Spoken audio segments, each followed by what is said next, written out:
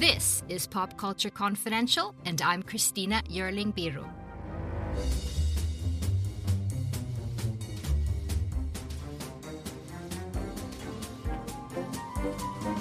Hello everyone, welcome! So the wait is over.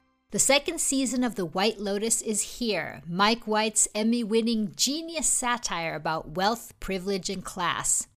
This season, we move from Hawaii to Sicily with a group of new visitors to the luxury resort White Lotus.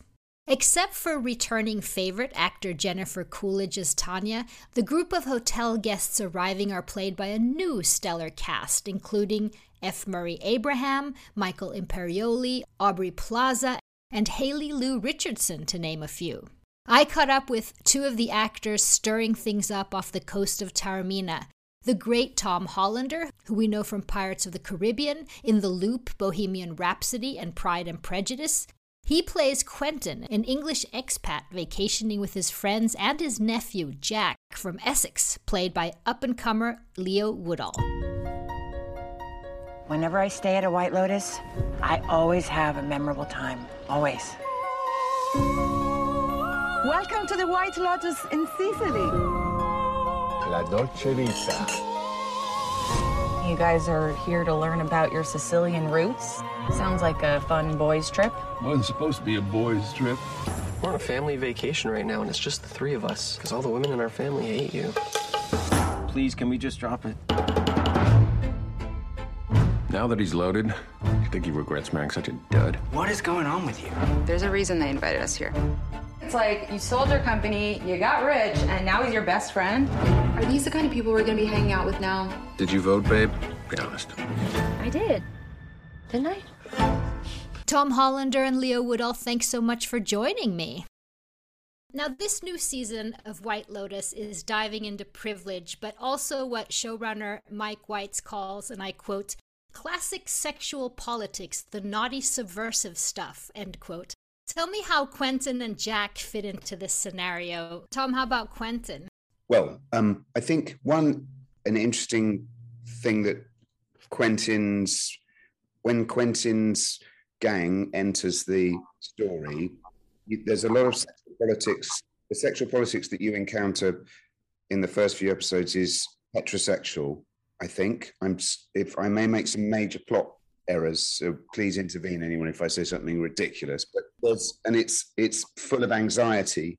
The straight world is full of anxiety, and the gay world that comes in with Quentin and his coterie is fun. And in this world, there isn't anxiety in it. They are having free in their existence, apparently, and that's why Jennifer's Tanya kind of runs off with them, because she can escape. She seems to be able to escape all the things that we've seen torturing her in season 1 and are continuing to torture her in season 2. There's recently been so much interest in the underbelly of the 1%. I mean, Succession, we have Triangle of Sadness, and of course, White Lotus season 1 and 2. What is this ever fascination with the super, super rich? Well, that's a very good question. If it's true, what you're saying, it probably is. I mean, because it's obscene, I suppose, because the vast majority of the world is not. Well, the 99% are all living in a world that is increasingly anxious-making, isn't it? So we're all frightened by all the existential threats, and there is a conspicuous minority that we, I suppose, are intrigued by because they seem to be living in a parallel and completely different world. We're also people have become obsessed with, I suppose, Western society has become increasingly materialistic over the since the Second World War. People have just been obsessed with what they can get and how much they can get and how much stuff and how many handbags and labels. And so the people who are in the 1% are the people who seem to have made it. They seem to have fulfilled that agenda. And everyone from, the Kardashians to the 22-year-old tech billionaires. So we're kind of So we want to see, because we're already reading about them. We're already looking at them in every advertising hoarding. We're looking at them in Hello magazine. Their Instagram is constantly full of people pretending that they're in the 1%, even if they're not, or sort of living as close to it in pictorial terms as possible. Look at me on this boat. Look at me next to this. I don't know. And it's glamorous, isn't it? And we want to see that I suppose it's in the White Lotus, it's particularly satisfying to see how miserable it really is. Yeah, Mike White opens that door a little bit for us. Leo, he's some sort of genius talking about Mike White. He doesn't use a traditional writer's room. He's in complete control of every facet of the show, I understand. Writes it, directs it. Tell me a little bit about how his process, how does he survive this? I know he was a contestant on Survivor, so he had some skills there. But pretty far as well. I think he nearly won. Yes. But a few of the other cast members were glued to it.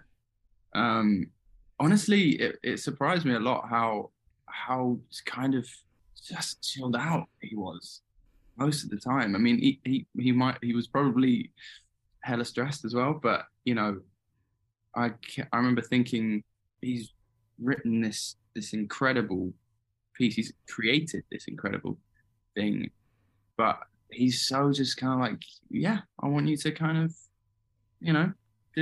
go with your gut and try things, and yeah, whatever, yeah. And then when he likes something, he'll move on, and it was kind of amazing to watch, this thing unfold with him at the front of it.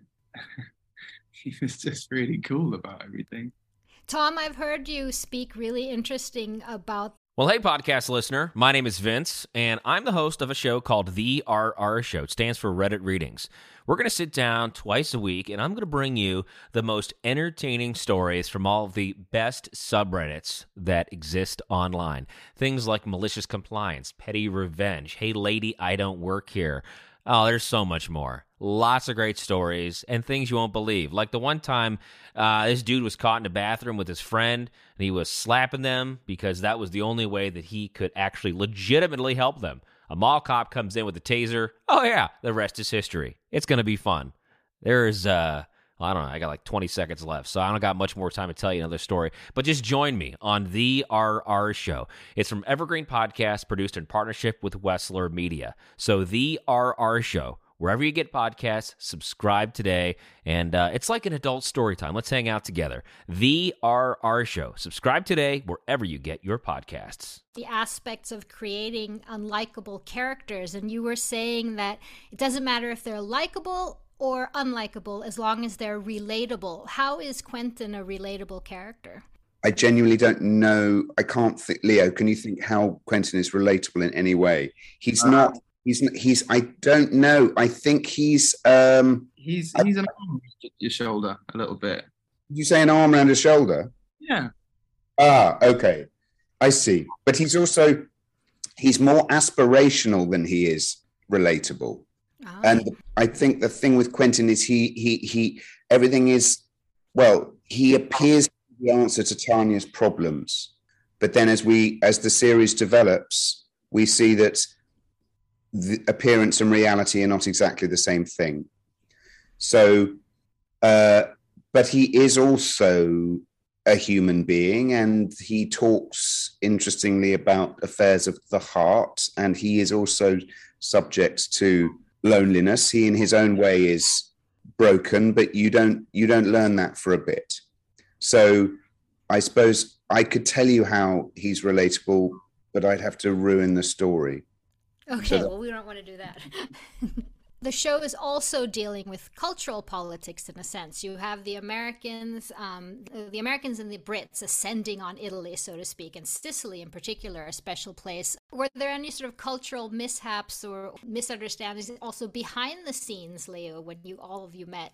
Apart from the occasional language barrier, we were hopeless at speaking Italian. We were there for 4.5 months or so, and we should have a bit more. I did Duolingo. I was doing French on Duolingo. It was awful. French? Yeah, when you were supposed to be doing Italian. Well, that's the reason it was going so wrong. I'm still embarrassed about it. Well, Italian. I've got it because I'm here, so I'll do French at the same time. Just ambition. Well, I learned stono crema, and then I thought, well, that's me done now. I saw everyone on the Italian side get excited by this word stono crema. We were all confused culturally by our expectation of it being very sunny and warm, and Yeah, that it was quite stormy. Yeah, it was like Northern Europe. Sorry, I didn't get it. Oh, it was cold.